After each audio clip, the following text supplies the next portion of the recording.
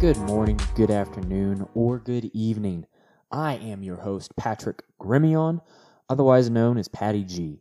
You are listening to the Patty G Show, where I bring on local guests to talk about their specific business or businesses, as well as the entrepreneurial scene of Baton Rouge and surrounding areas.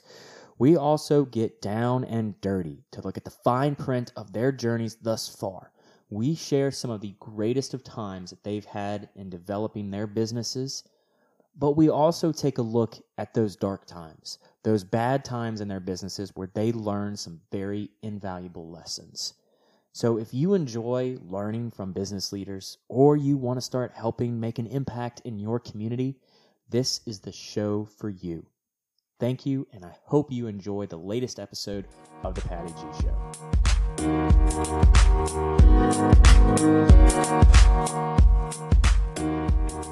Hey everybody, I am Patty G, your host. You are listening to the Patty G Show. This week, I've got a good friend of mine, Charles Soileau, with IndustriFlow on the show.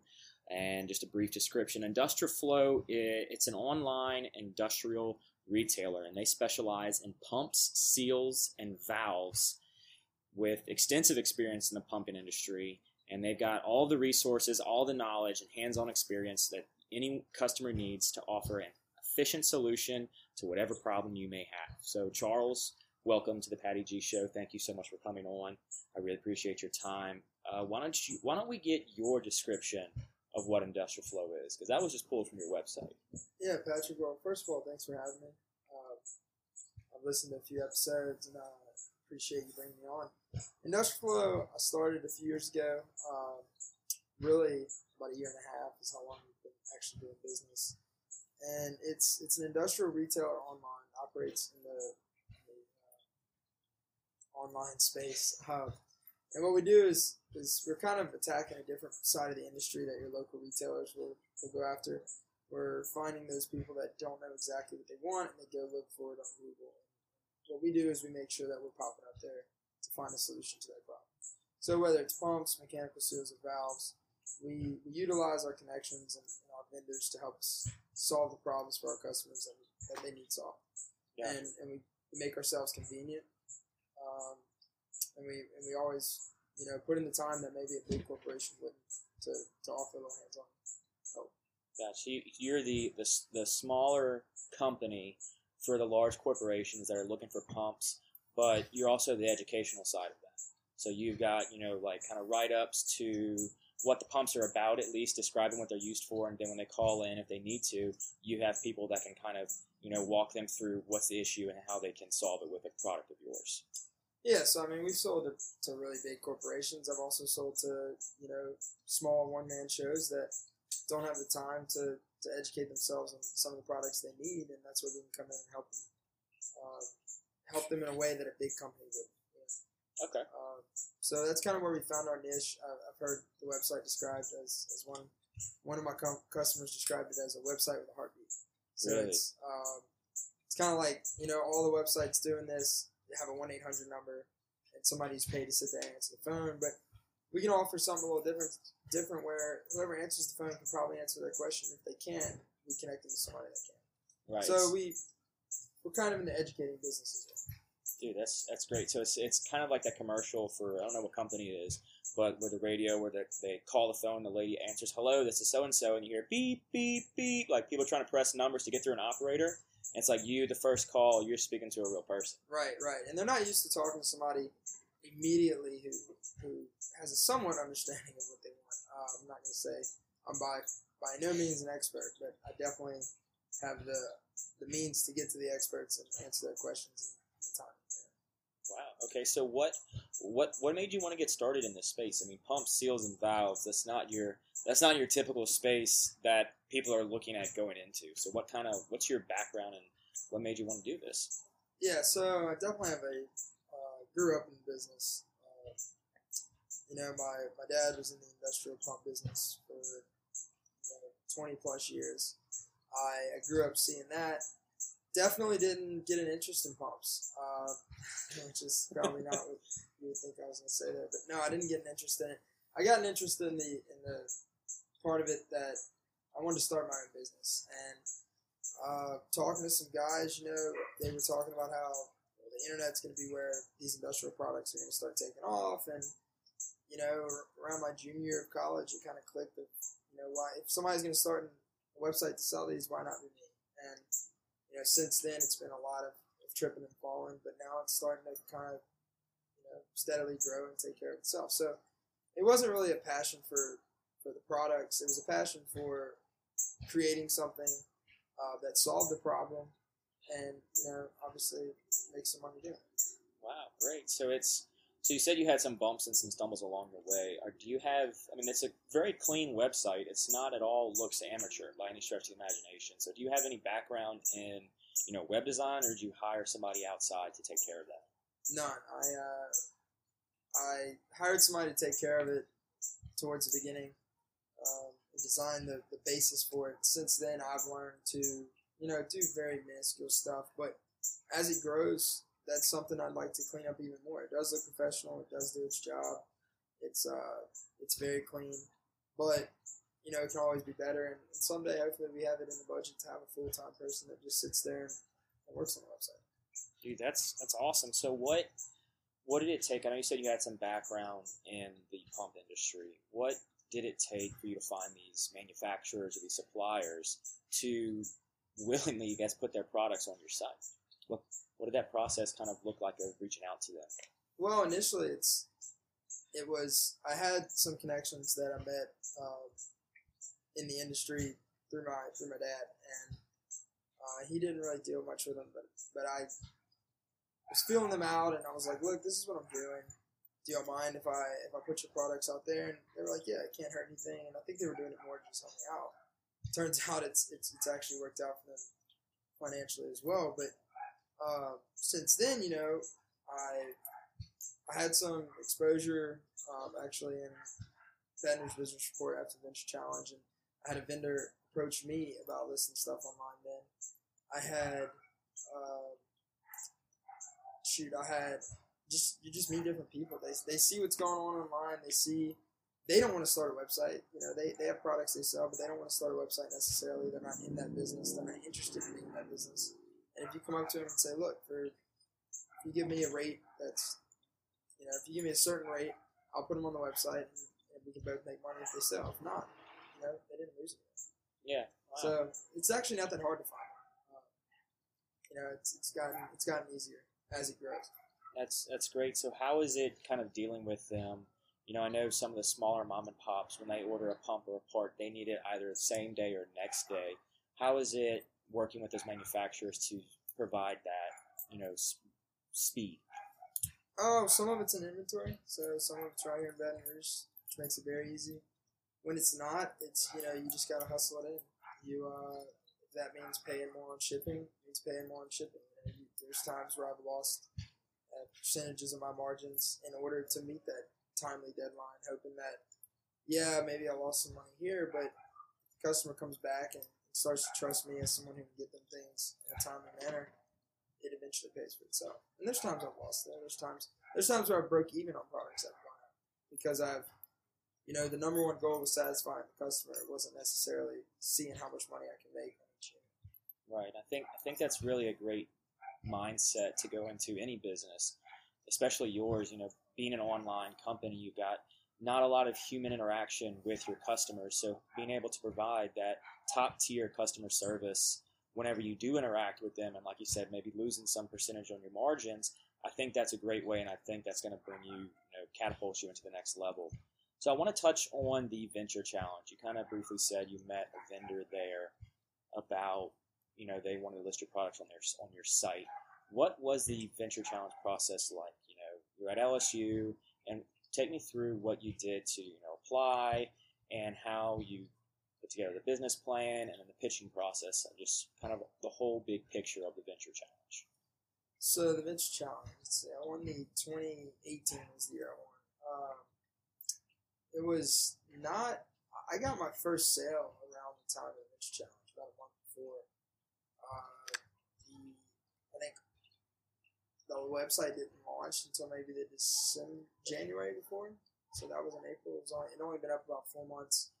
I told everybody at LSU's entrepreneurship department who was encouraging me to do it. I said, look, I'd rather do it next year when I have some sales and I have a little more to pitch. But I ended up, kind of taking a shot in the dark, wrote a business plan, and ended up being a very good business plan.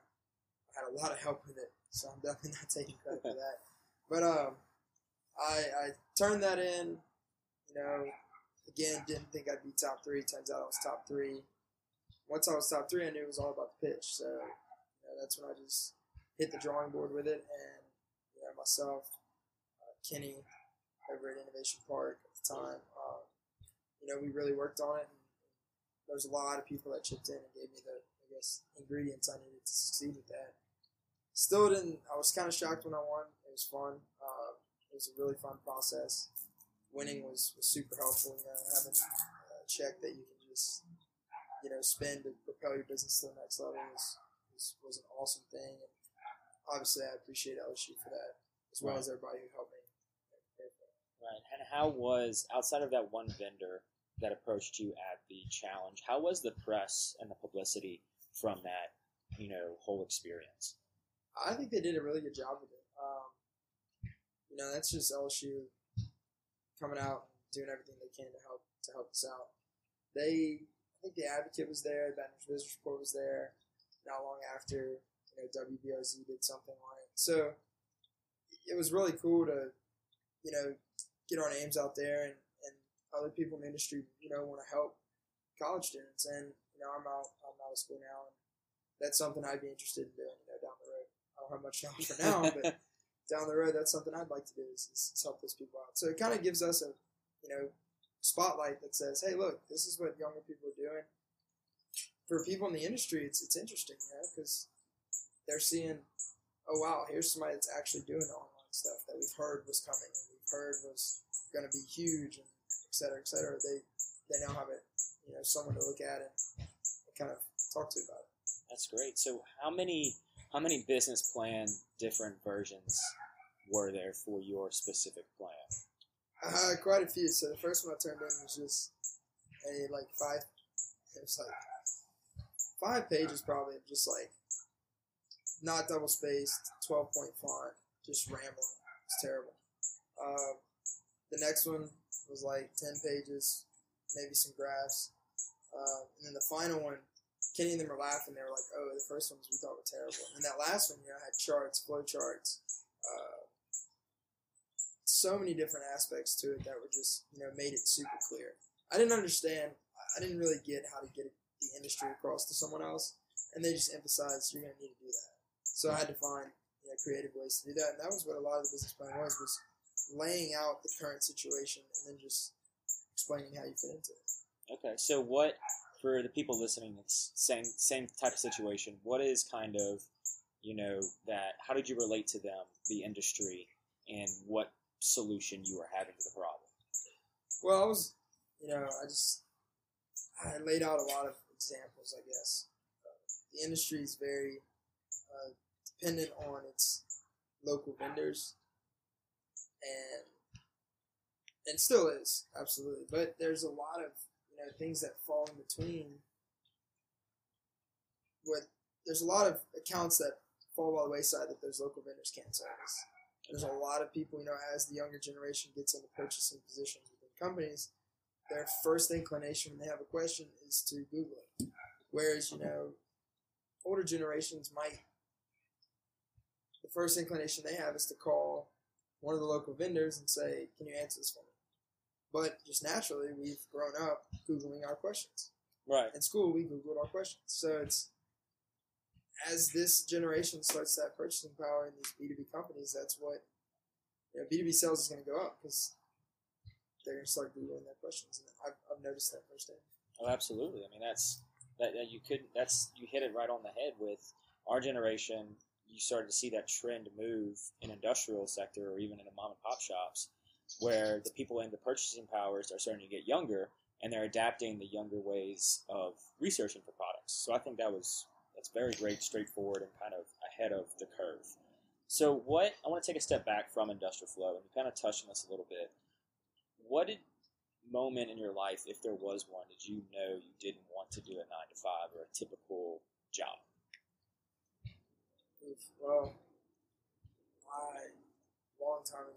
because I saw my dad was always in sales, so I guess I saw what he did for a living, and then he eventually started his own company, and that's kind of when I started to see, not necessarily that I didn't want to get to work from 9 to 5, because I do. In fact, I got to work a lot longer than that a lot of days. It's that I didn't want anybody to tell me, this is what you're going to make this year, regardless of your performance. And I hated that. So really the best way to avoid that is, one, sales. You have commissions and things, but take it a step further and, don't have someone that can limit you. So I just hated being limited. That's kind of always been my mindset.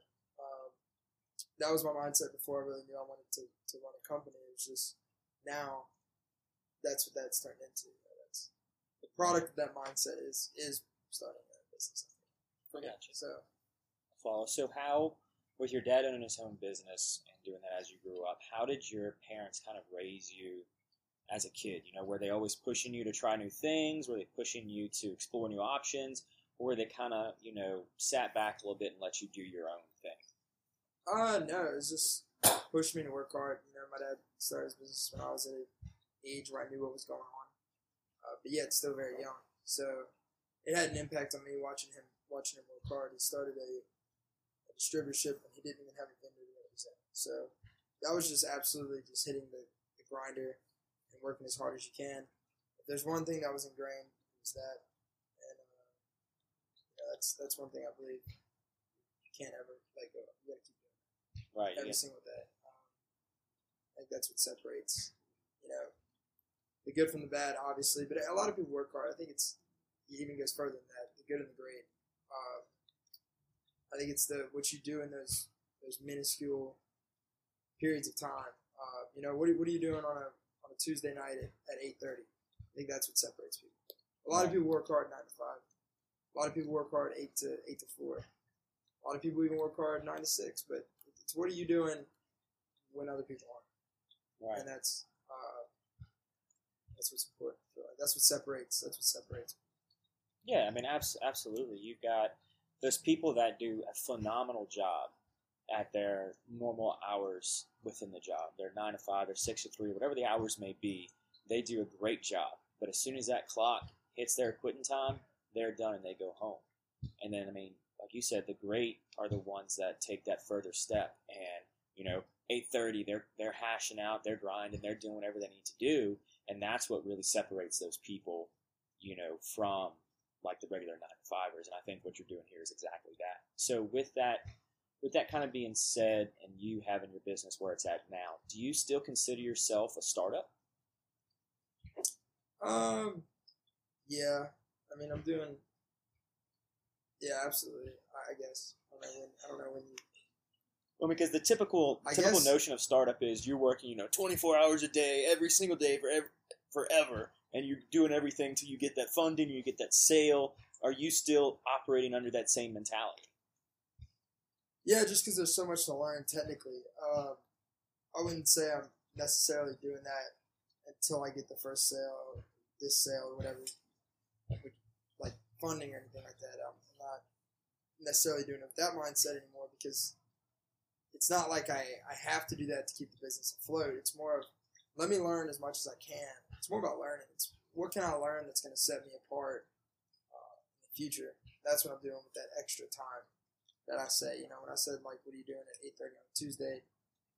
And I'm not always doing this. I Right. wish I was. But it's, I try to make an effort to do so. It's what are you reading that's going to help you 5 years down the road? What are you learning that's going to help you?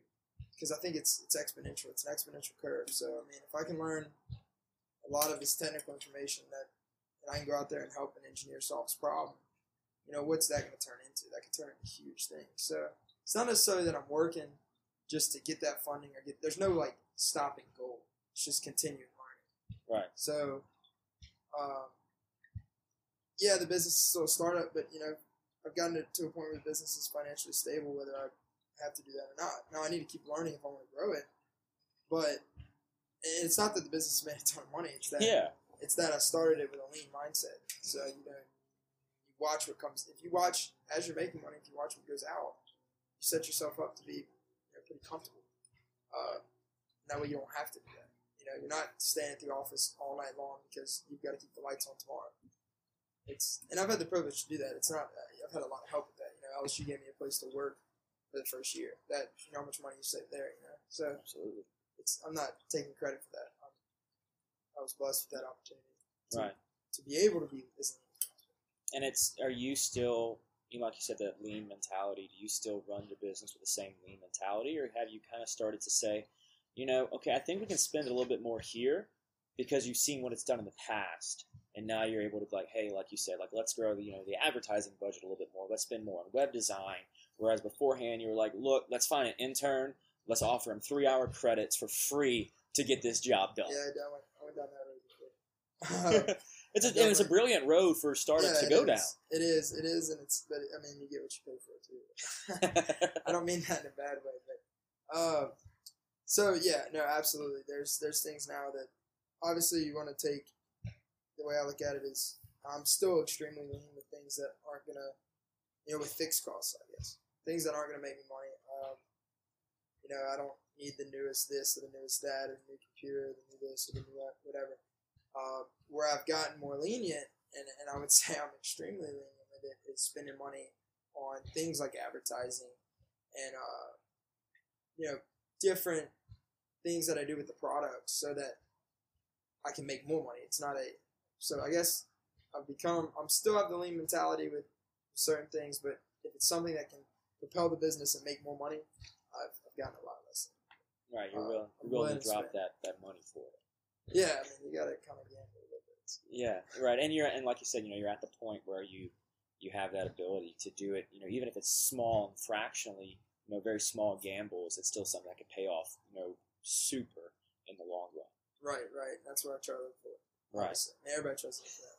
But right. It's the difficult part of actually nailing where they're at. Yeah, if I knew where to spend a little bit amount of money to make a lot, I would have done it. Yeah, I think everybody would do the same thing. So what were some of the challenges and difficulties of getting this thing started, of getting the business to that point of being able to have that ability to gamble here and there? Repeat that. What were some struggles or difficulties to get to the point? Right. Yeah. Shoot, I mean, there was a lot. It was just kind of, there was a time where, right when it started, it was cool that somebody emailed me off my website. I remember I sold something for first sale was for $210. I was sitting in Middleton studying for a Roman history final. And I walked into that final and I was like, I'm the man, I just sold something online. And now it's like, this is funny looking back on that. But yeah, there's a lot of struggles of, you got that one sale now, you paid for, you weren't even getting close to breaking even. You didn't have an advertising budget. You didn't, it was such a grind to get a sale. And when you finally got one, it felt like you did something huge. Right. When you did. I know, but it's that rush of making that first sale. It felt really cool. But yeah, there was a lot of barriers. I mean, really, obviously one big resource that a lot of people struggle with is money, and that's obviously a huge problem at the beginning. When you have none. So, kind of just getting through that slow period, and really time too. You spend so many hours at the beginning putting stuff on the website and fixing the website, and there's no return. None. Zero. There's no customer calling you. There's no, that feeling you just mentioned when you get a sale. There's none of that. It's just you're sitting on your computer putting stuff into a website. It's miserable. You're not getting paid for it. You don't know if you're ever going to sell anything. I was pretty confident I would, but obviously that's why I did it. If I thought it wasn't, I wouldn't have. Right. But yeah, it's just there's no encouragement, if that makes sense. Zero. Oh, absolutely. There's no pat on the back for this. It's terrible. That's just working through that phase is brutal. Yeah, and that's something that is not looked at too often because there is no pat on the back. There is no reward for spending. I guarantee you probably spent hundreds of hours just working on the website and had nothing. No sale. That's why the $200 one felt huge. Right. And so how long was it from inception to that $200 sale? How long of a time period was it? Of the idea or launching the website? Like from the website launch date to sale, what was that time period? I'd say at least a couple months. Couple months. Which I'm not super proud of. I mean, that was me. I didn't have any advertising. That was just like hoping my name popped up on Google, which is never a good way to do it. So what were you? You were literally just created the website and didn't do anything past that. You weren't like emailing people. No, I did like the cold emails and stuff. I mean, Okay. there was just no advertising. There was no paid marketing things. Yeah, I did absolutely. the organic stuff, but you know, a lot of the organic marketing, when you're trying to sell a home, it's not like something the person wants right then and they get it. It's, oh, okay, I'll keep you in mind for when I need this. For when Right. mine goes out, I'll keep you in mind. So you never see the results of that for months down the road. So at the beginning, you're just sitting there doing it, and you're just like, oh, this is miserable. But you know, you have to keep in mind where you want to go. Right. And so for your business being solely online and trying to get those organic reach, I'm sure you became quite the expert in search engine optimization. Yeah, I was, you know, kind of fit what I was studying at LSU too, so I was constantly brushing up on that. But even though the business started as solely online, it's gotten, you know, I've done a lot of work out in West Texas and even work here in South Louisiana that kind of came from industrial flow that have nothing to do with online. So, you know, I flew out to West Texas last year and met with customers and worked on a project with them. So that's, you know, it's turned into a lot more than an online business. The online business is how it started, but it's became its own, you know, entity Right. off the internet too. It's now like a real company. It's not just a website. Right. Yeah. When it started, it was just a website. But Gotcha. now it's, you know, it's kind of doing real things. Dude, that's awesome. So what, like you said, you had those 2 or 3 months before that first sale ever happened. Was there ever a point in time where you were just like, I'm going to throw in the towel. I'm going to quit. Like, this is just not worth it. I'm seeing no results whatsoever from hundreds of hours of time. No, honestly, there wasn't. Because it was I knew that was going to happen. But you go into it knowing that. You go in there with, I guess, this might not be the right thing to say, but I go in there with the gloom and doom mindset and let the success surprise you if it comes. Because you got to be willing to do the work even if you fail anyway. So Right. I hoped it would succeed. I thought it would succeed, but I didn't go in expecting anything. Yeah. That's where I think some people can mess up is they go in expecting success, and then when it doesn't get there, it's, oh, the world's crashing. Oh, no. Let's just get up and do something else. Yeah, what you're doing is not working. You need to adapt and pivot Yeah. and move into something that will work. And whether that's a better. totally different business or it's something different with the business you have. Right. Either way, it's probably need to do something else. But I just don't like going in there with this attitude of, this is going to be huge. Oh no, I haven't done it. I haven't made any sales. I need to quit. I think that's just a horrible way. Right. And that's kind of some, you know, a good mindset to have is, you know, and I tend to have that one as well, is, look, I'm going to do this. What is the absolute worst thing that could happen? Like, literally, what is the worst thing that could happen if I do this specific task? And then once you realize, okay, that's not that bad, you know, or if it is really bad, then obviously don't do it. Yeah. But if you're like, okay, that's the worst thing that could happen, you take that time and you dwell on it, and then you're like, I could live with that. And then you just push right on through. That's Right. something that, you know, a lot of people tend to see and just, when they see what's the worst thing that can happen, and you think about it, like, oh gosh, well, that's terrible, and they just back off right away. And so that's clearly something that you obviously, you know, you didn't do. Oh yeah, You you have moved to. past it. You have to be okay with failing. You got to be okay with that. If you read about all these, you know, successful businessmen out there, they've all failed at some point. It's you know what you learn from it. Right. And you got to keep in mind that when you do fail, usually nobody's looking. You know, people notice success and they focus on success and they, you know, crave that. They don't. When people fail, nobody's watching that. They don't care. Right. You know. Yeah, Nobody, at least in the early phases. exactly. Oh yeah. I mean, when a giant company fails, it's. Oh, I'm yeah, talking about like when naturally. a startup if a startup just never takes off, well, it never took off. Nobody's looking at it anyway. Right. So there's nothing to fear there. To me, that was encouraging. Okay, if you make a website and it's completely awful, you fail, well, it never got anywhere anyway, so nobody's looking at it. Right. There wasn't enough traction to begin with. To even get anybody to notice it. So nobody's going to look at you as a failure. Nobody's going to look at you at all. Right. Yeah. That might sound bad, but I think that's encouraging. Well, yeah, it's both encouraging and it's both 100% the truth. I mean, you are going to be your biggest, naysayer. You're going to be like, oh, you didn't do this, you didn't have that success. Right, nobody sees it. But as long as you get outside of that and you're like, okay, yeah, I failed, let's move on and let's see how I failed, and you analyze it and you're like, okay, I did this and it didn't work. I need to now change this and think of a different way to go about it. And it's the lessons that are learned from those failures that are huge when moving forward to push through on your next venture, even if your first one wasn't. Oh, yeah. I mean, it's learning an industry. I mean, the way I always say it is, because right now I'm getting into a lot more, heavily engineered stuff in big Fortune 500 facilities. And I kind of always look at it as the learning process is like when you watch somebody running hurdles and track. You have the veterans that are sitting there just clearing every hurdle fast, and then you have that guy that's at the very end who's never done hurdles before and he just keeps running right through them.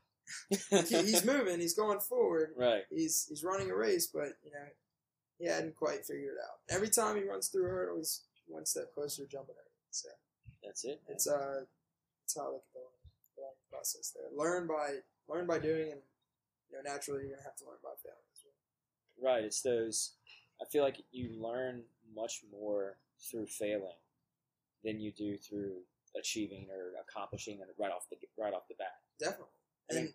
What was it? And not just learning by failing, but you have to make a conscious effort to, one, not get beat by the failure, and two, learn from it.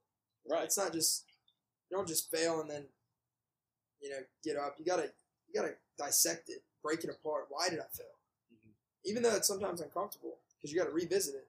Yeah. Well, that's what's going to prevent you from failing again. That's it. Nobody likes looking back on their failures except those that understand the lessons learned from them.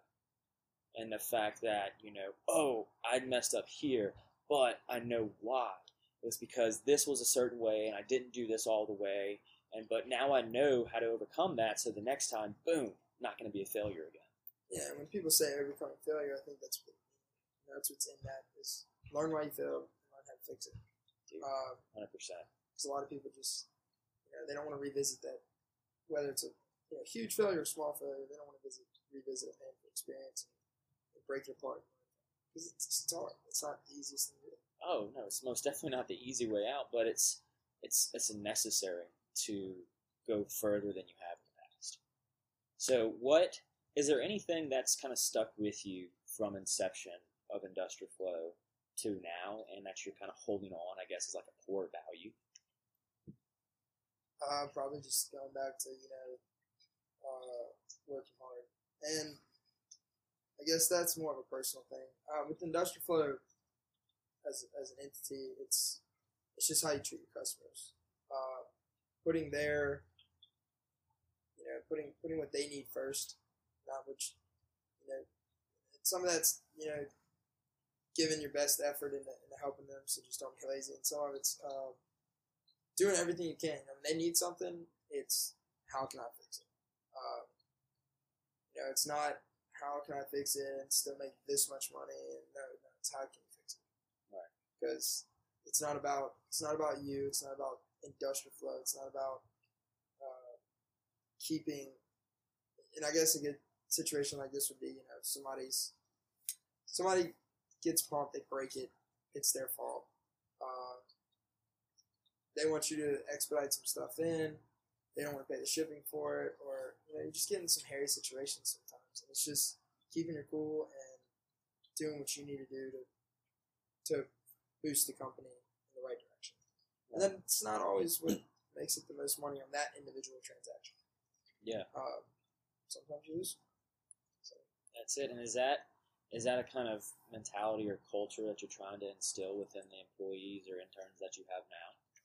Yeah, keep customers first. Our job is is to solve their problems. And then once we tell them how we can solve their problems, it's to go and do that. Right. And to always be there. There's times I answer my phone I've answered my phone on Sunday before somebody called. That's not going to happen.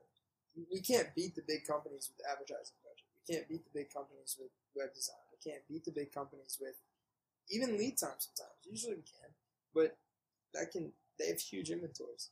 So right. where can we win? Let's figure out where we can win and just keep repeating that. Yeah. And stay true to that. Don't, as you grow, think you're too good to do that now. You're going to plummet right back down. Just find those core things that you do better than your competitors and stick to them. Absolutely. And so I saw you have an address, and I'm assuming you have a warehouse here. Is it in Baton Rouge? Yeah. So what is it like being in business in the Baton Rouge area as a semi-online company and a semi-physical company? Well, I can't speak for all industries, obviously, but for my industry, it's, we're a huge petrochemical hub. The biggest in the world, possibly, is Houston. And we're right down the road from them. And we have, between Belle Chase and Lake Charles along I-10 right there, you've got just so much industry. So it's a great place to be for what I do. And I think Houston, would someday be the next move to expand as far as geographically speaking. There's just so much opportunity to just grow. And if you treat customers right, you treat people right, you have the right mindset, you have good products, good service. There's not much that can stop you. It's how hard you want to work. Right. And so you talked about Innovation Park, and we had talked about the Venture Challenge. What other resources have you used in the Baton Rouge and LSU? What kind of have you reached out to and tapped into, and were they successful? Shoot, I guess the biggest one is just connections.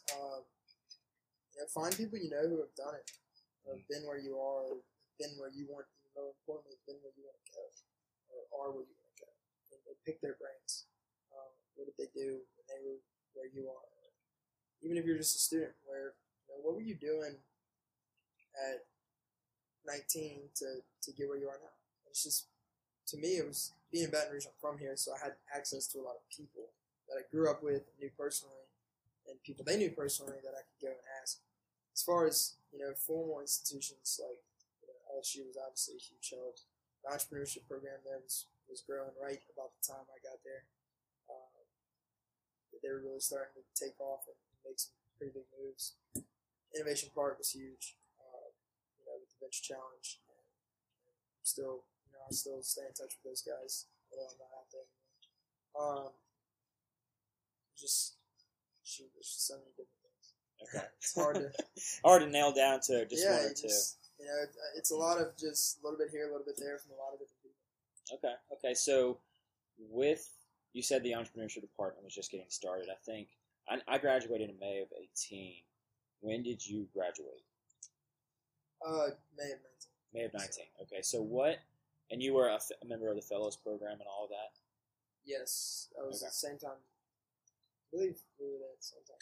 That's right. We had a couple classes together, but I was the outside fellow because I didn't do the whole summer internship. Yeah. So did you find that beneficial for Industrial Flow? The Fellows program? Fellows program, the entrepreneurship degree, what LSU was offering through the curriculum? Well, so I got my undergrad in May of 19 in marketing and sales. Okay. So I didn't graduate with the entrepreneurship degree. Okay. I was, about 12 hours away from finishing it. So right now I'm doing some stuff to finish that up. So I'll finish that in May, which will be the second degree, I guess. But no, they've been a huge help to answer your question. The Fellows program was you meet a lot of people through there. I remember one time we got to go talk at the LSU 100. That was really cool. Just the different brew events, you show up, people. It was just really a nice way to connect with people on campus and off campus and hear different stories. I know we went to GatorWorks, we went to all these different businesses. We got to talk to different business owners. So that was awesome. And then the the degree as a whole, I mean, I've taken most of the classes for it, so I guess I can speak for it. You know, I remember they had a business plan class, all these different classes that every little thing helps you. If you can just hang in there and learn as much as you can, you'll look back and say you learned a lot. Right. So in the LSU and the Baton Rouge scene, with the involvement that you have at the level that you've seen, is there anything you'd change about it? Or if you had to change one thing, what would it be? And this can be either on the LSU curriculum level, the fellows program, the Baton Rouge environment, the ecosystem. If you could change one thing about the environment here, what would it be? Ooh, wow, that's heavy. It doesn't have to be heavy. I mean, you could say, like, you know, fix the construction on this road or something like that. Definitely make it easier to get around that. Right, but I mean, just one of the, like, a struggle or a roadblock you've hit with your business that you're like, you know, if we just had this one thing, or if we just had it done this way, it would make it easier for online businesses or for students in college to get their startup off the ground. Honestly, there's nothing that just stands out that, like, it's that one thing I need. It could be collective. We could roll off a whole list here. Yeah, we could. I mean, you know, I love how LSU did bring in a lot of speakers when I was there. So that was, I think, where I learned the most was listening to people that started their own companies. You know, men and women that have been there before. You know, have been where either you are or where you want to go, and being able to learn from them. Honestly, you know, my thing would be I wish they did more of that. I wish LSU did more of that, which they do a lot of it, so it's kind of unfair for me to say, you know, I wish they did more of it. That's one, and just, you know, I wish there was between the colleges, I wish there was more of a way to connect. You know, kind of like the BEC with a bunch of business students. Well, you know, what's going on at PFT? I wish there was a way that they could link those. I just mentioned PFT because, you know, I'm kind of in the engineering field of things. Oh, I'd say you're heavy in there with all your technical components of your pumps and your valves. You got to understand all that to talk to the customer. So. Right. So I mean, just being involved with that college. I mean, I've someone who's working with us right now that's a mechanical engineering student there. So, you know, we are connected, but you know, the more of that we could do, the better. Right. That connections across departments. Right. You know, and getting the people in touch with each other at a earlier stage, right when they get into freshman or sophomore or whatnot, rather than on your way out at graduation, you happen to stumble across a couple of these people and meet them. Right. Exactly. Yeah, and I think the speaker thing is huge too. I mean, I know for me personally, the best time I learn is listening to other people share their stories and share the lessons they've learned along the way. And I know when I was at LSU, that was one thing I also found super helpful, was when they bring those people in and talk. You know, because I know, yeah, I enjoyed that. And back to what you were saying about, you know, connecting to different colleges. You know, like, I wish I had somebody that had more of a technical mind around me when I was starting all this. I think it would have helped. I've learned a lot, but, you know, now we have actually, that's a name drop, I guess. But, we can name drop in here. Yeah, Hayden Mixon works with us now, and he's well known in that area. He's mechanically just gifted. Yeah, I won't give him genius title yet. Okay. He's mechanically gifted. he's working up that way. He knows the products very well, and he knows how to fix them and work on them just kind of naturally. It's really it's pretty cool. That's awesome. And that's something the reason I mentioned that is something I don't naturally have. I've always felt more comfortable with, I guess, the business side of things, where you know he's one of those people that just has a gift of, you know, mechanical brain. Right. Yeah, and that's especially in your industry and your specific company with Industrial Flow. It's so crucial to have somebody with that mindset. You know, because you can have all the business knowledge, and you can have all of the technical in and outs of how the business is operating, and even web design experience. But if you don't know down to the component parts for your pumps and the products you're selling, you're not going to give that customer the experience you're trying to. So I think that's really wise to find somebody like that, and just really crucial to the success, of the company. Right. Yeah, and we've kind of done that as a company. We've gotten, we've brought in people that were of different backgrounds and different skills, which I think is also super important. Don't go find two people that have skills just like you. Now you just have 3 years. Right. But we have one who's got human resources background and more business accounting background as well with that. And then we have myself, and then we have Hayden that brings mechanical stuff. So I think it just complements each other really well. That's great. So how are you finding those people currently? And first off, how many people do you have? And how are you finding these specific individuals? So the 3 that really deal with the industrial flow would be myself, Micah, and Hayden. I found them, I didn't go recruit them or anything. It kind of just worked out. We were all kind of talking, and Micah was switching career paths, and Hayden was still in school in mechanical, so it kind of fit, for what he wanted to do. And we just built a pretty good team. That's great. So no formal recruiting. So no formal recruiting. It was just more of kind of word of mouth. I guess. We could need this. And, exactly. Gotcha. And that is something that's so crucial, especially in a small town. I guess I say small town, Baton Rouge. Yeah, it is a small town. It's aspect to it. Yeah, absolutely. It's you can say one, like for example, you say Hayden Mixon. I actually went to grammar school with his older twin brothers, Reed and Ryan. Yeah. So, and it's just a matter of small town. A lot of people know each other, and so that word of mouth is so crucial for small companies getting started off the ground, especially when it comes to recruiting. Right, exactly. No, it's huge.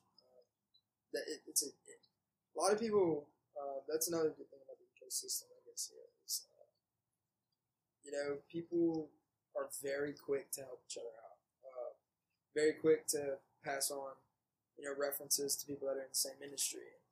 I think if you're in a too big of a market, that can kind of go by the wayside. It's a little tougher to do that. So Baton Rouge is somewhere where you can easily meet people that are interested in what you're interested in. So. That's great. So what are some of the lessons you've learned in this process that you would give to a fresh entrepreneur? Somebody just, whether they're in high school, whether they're in college, or whether they're 40 and want to start something. What is something that's kind of you've learned along the way through this process that you would give them and you would implement if you had the opportunity to start over? I'm definitely still a fresh entrepreneur. But you've grown to something now that's comfortable and is able to survive on its own. Right. Yeah. I think just be as lean as possible. Be as lean as possible and work as hard as you can. So, it sounds like common sense, but it's kind of really it's 2, I think, really good recipes for success. So, you just can figure out how to make sure you're spending money on things that are the right things to spend money on, and not necessarily go after what's flashy. I think a lot of people, when they start businesses, it's super exciting, and I see a lot of people. And not that this is going to prevent you from success, but a lot of people have this show off mindset where it's like, let me go get all the nicest this and the nicest that, and it's all about the publicity and the clout aspect to it. Right. Whereas that's a pretty good barrier to get yourself in a bad position. Oh yeah. I don't think you should start a business and go out and buy things. Figure out what's necessary to succeed, and then pretty much cut out everything else at first. Right. Because I see so many people that are just spending money on things that are kind of just to be flashy and say hey, look at me, and that's a pretty good way to. I think that's a really bad move to start off with, and it's kind of tempting. People like to you're excited about your company, you want everybody else to be excited about your company, you want to look good, feel good aspect type deal, but that can get you in a financial trap pretty quick. Oh yeah. Especially, money's a finite resource, I guess, when you're starting a company. So is time. So don't waste your time on figure out where you need to be spending your time, and don't waste it in other places. Right. Don't try to work on a project that could bring value whenever you know you could be spending time on something that will bring value. Exactly. Yeah. Don't spend your time again chasing rabbits that are kind of more on the showy side of things. Just figure out what's going to get the job done. Absolutely. So where do you see your company going in the near future? 1, 5, 10 years? One. So one is, we want to grow our online reach as much as possible. I think we've sold it, 20-something states by now. I'd like that to be more. So let's get our geographical reach up a little bit. Let's get some more big accounts. I mentioned, accounts in West Texas. I mentioned a few other local accounts. Let's get a lot more steady business, not necessarily just the guy that Googles it. So let's become a trusted name that bigger accounts can trust. And then, 5 years, obviously during all this, you're expanding your product lines. You're getting more and more lines on there. Initially it was just pumps. Now it's pumps, mechanical seals, and valves. Within those fields, let's get more brands on there. It's, if you made 50,000 under one brand, you can spend a lot of time trying to get that 50 to 100, and that is necessary. But let's bring on another brand that we can do another 50. And another brand that we can do 15, another brand that we can do 15. And while we're doing that, let's try to grow everything to 100, but, it's hard to do. So, get more and more brands. I don't think that's ever a terrible decision. Don't water it down to where you're offering stuff that doesn't work. Find good, trusted products. So while we're growing and developing, that's all part of it. That's all part of growing geographically. That's all part of growing financially. That's all part of growing employee-wise. So bringing on new brands is huge. And then getting into new projects. So, we have some stuff coming up that's going to be private label with industrial flow on it. It's going to be actual industrial flow products. Wow. So that's big. That's a whole different ball game, and something that I'm super excited about. But, you get into, there's a lot that goes into that now. Your name's on it in a facility. Mm-hmm.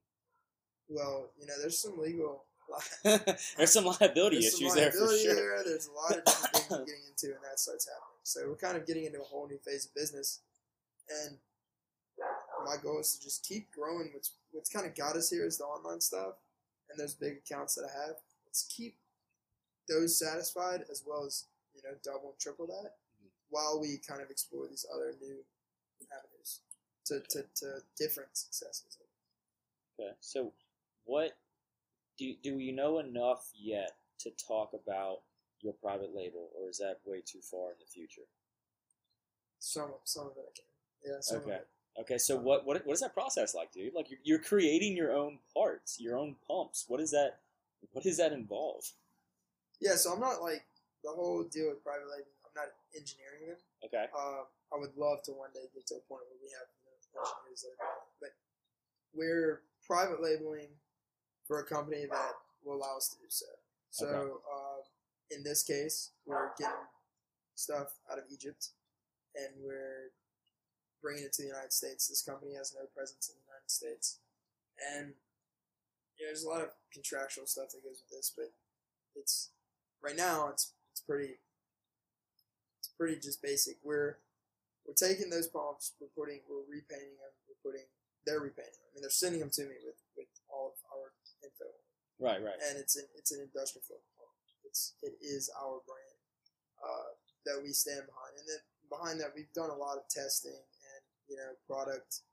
I don't know if justification is the right word, but we've ran through this product enough times to realize it is a quality product and it's something we're willing to put our name on. So the challenge with private labeling is, one, finding somebody that trusts you to do it, and vice versa. I've got to find somebody that I trust is making a good product. Right. If I can put my name on some stuff that breaks, well, I'm kicking dirt on my name for no reason. Exactly. So that's one of the lines we're doing is a pump line. One is a mechanical seal line. And that's kind of the same thing. You just gotta vet the products, find a manufacturer that's willing to do it, and go from there. Now you gotta find a customer. Yeah. So And then you know, you have, when dealing with Egypt, this stuff's coming over in shipping containers. I've got to keep an inventory is a real pain. You know, you got to order it 6 months out. So, Oh gosh, so it's a 6-month lead time. yeah, typically for an order. Wow. And that's kind of on the other side. It could be 8 to 10. So you got to make sure that when you're selling stuff, you sold something to a customer, it goes down. You better have a spare. You better have something else to sell them, because if you say, "Hey, oh, thanks for buying that pump. By the way, you're going to get your neck in 6 months when that one breaks," they're going to somebody else. Oh, 100% every single time. Every single time. So I mean, you can't. There's just so much you got to do on the back end too. Wow. So you're learning not only how to do a private label, you're now having to worry about inventory control and managing lead time orders, and when you can, you know, where is your reorder point, and all that data that you now didn't have in the beginning, you now have that you're having to deal with. Yeah, and I've got some help with that from some outside, I guess, partners for that line, that particular line coming out of Egypt. Mechanical seals will be all ours, but it will be an industrial pump. So. Dude, that's super exciting. I was not aware of that. So that's very exciting. Okay, so we're starting to kind of wrap up with the show. What is something the listeners can kind of take away from Industrial Flow, or your experience so far? What's something you want to leave them with as kind of a parting gift of wisdom? Shoot, I mean, I've actually gotten really interested, obviously, in this stuff. I really enjoy doing this. However, at the beginning, like I mentioned earlier, it wasn't like a passion for pumps. So don't necessarily, you know, I was looking for a problem and how I could solve it. Not necessarily looking at a solution and then trying to find a problem. That's where people really can get messed up. You know, hey, I have this great idea. Now what does this do? Why are people going to pay me for this? That's sometimes a situation where you can get in trouble. You know? People, if you think you have this great idea, make sure it's solving a problem that people are willing to pay for, or there's no business. Right. So I kind of saw a problem and hit it with the solution rather than developing a solution to a problem, and then trying to find out what that problem is, and then trying to find out, are people going to pay for it, and then trying to find out, okay, if they do pay for it and there is a problem and they do want a solution, how much are they going to pay for it? Which is kind of you can definitely do it that way, but where you can get in trouble is developing a solution and then you're kind of self-making up problems that might not exist. So that just really goes back to customer, you know, interviewing customers over and over and over and seeing if this is something that's going to work before you spend a bunch of time on it. Right. That makes complete sense. So what is something that I can do to help you achieve your next goal, or achieve any goal that you have? Man, if you hear about somebody needing pumps, I don't know. Hey, that very well could be something. Yeah, right? yeah. You know, is there anything that you're just like, oh, I've got this one problem, or this whole slew of problems for that matter? Is there anything that I can do to help you? Yeah, shoot, it's really just, you know, we always could use help with website design and graphic design. We could always use help with, you know, if somebody's got really cool mechanical ideas or inputs, that's always good. And then if somebody wants to buy something, that's good too. Perfect. So anybody listening, if you've got web design skills, if you've got mechanical design skills, or you've got some great mechanical ideas, or if you need pumps for that matter, please reach out to me or to Charles. I'll put all of his information on the podcast in the show notes, so you've got easy, readily access for it. So I just want to say thank you so very much, Charles, for coming on the show. I had a blast. I learned a lot. I learned some very interesting things. So thank you so much for your time. It really means a lot to me. I know you've got a whole lot of stuff going on. So thank you for that. I appreciate you having me. It's always fun to do these kind of things. Absolutely. So everybody listening, thank you so much for joining us for this rendition of the Patty G Show. You go out, have a great day, and try something new that you've been wanting to. Thanks.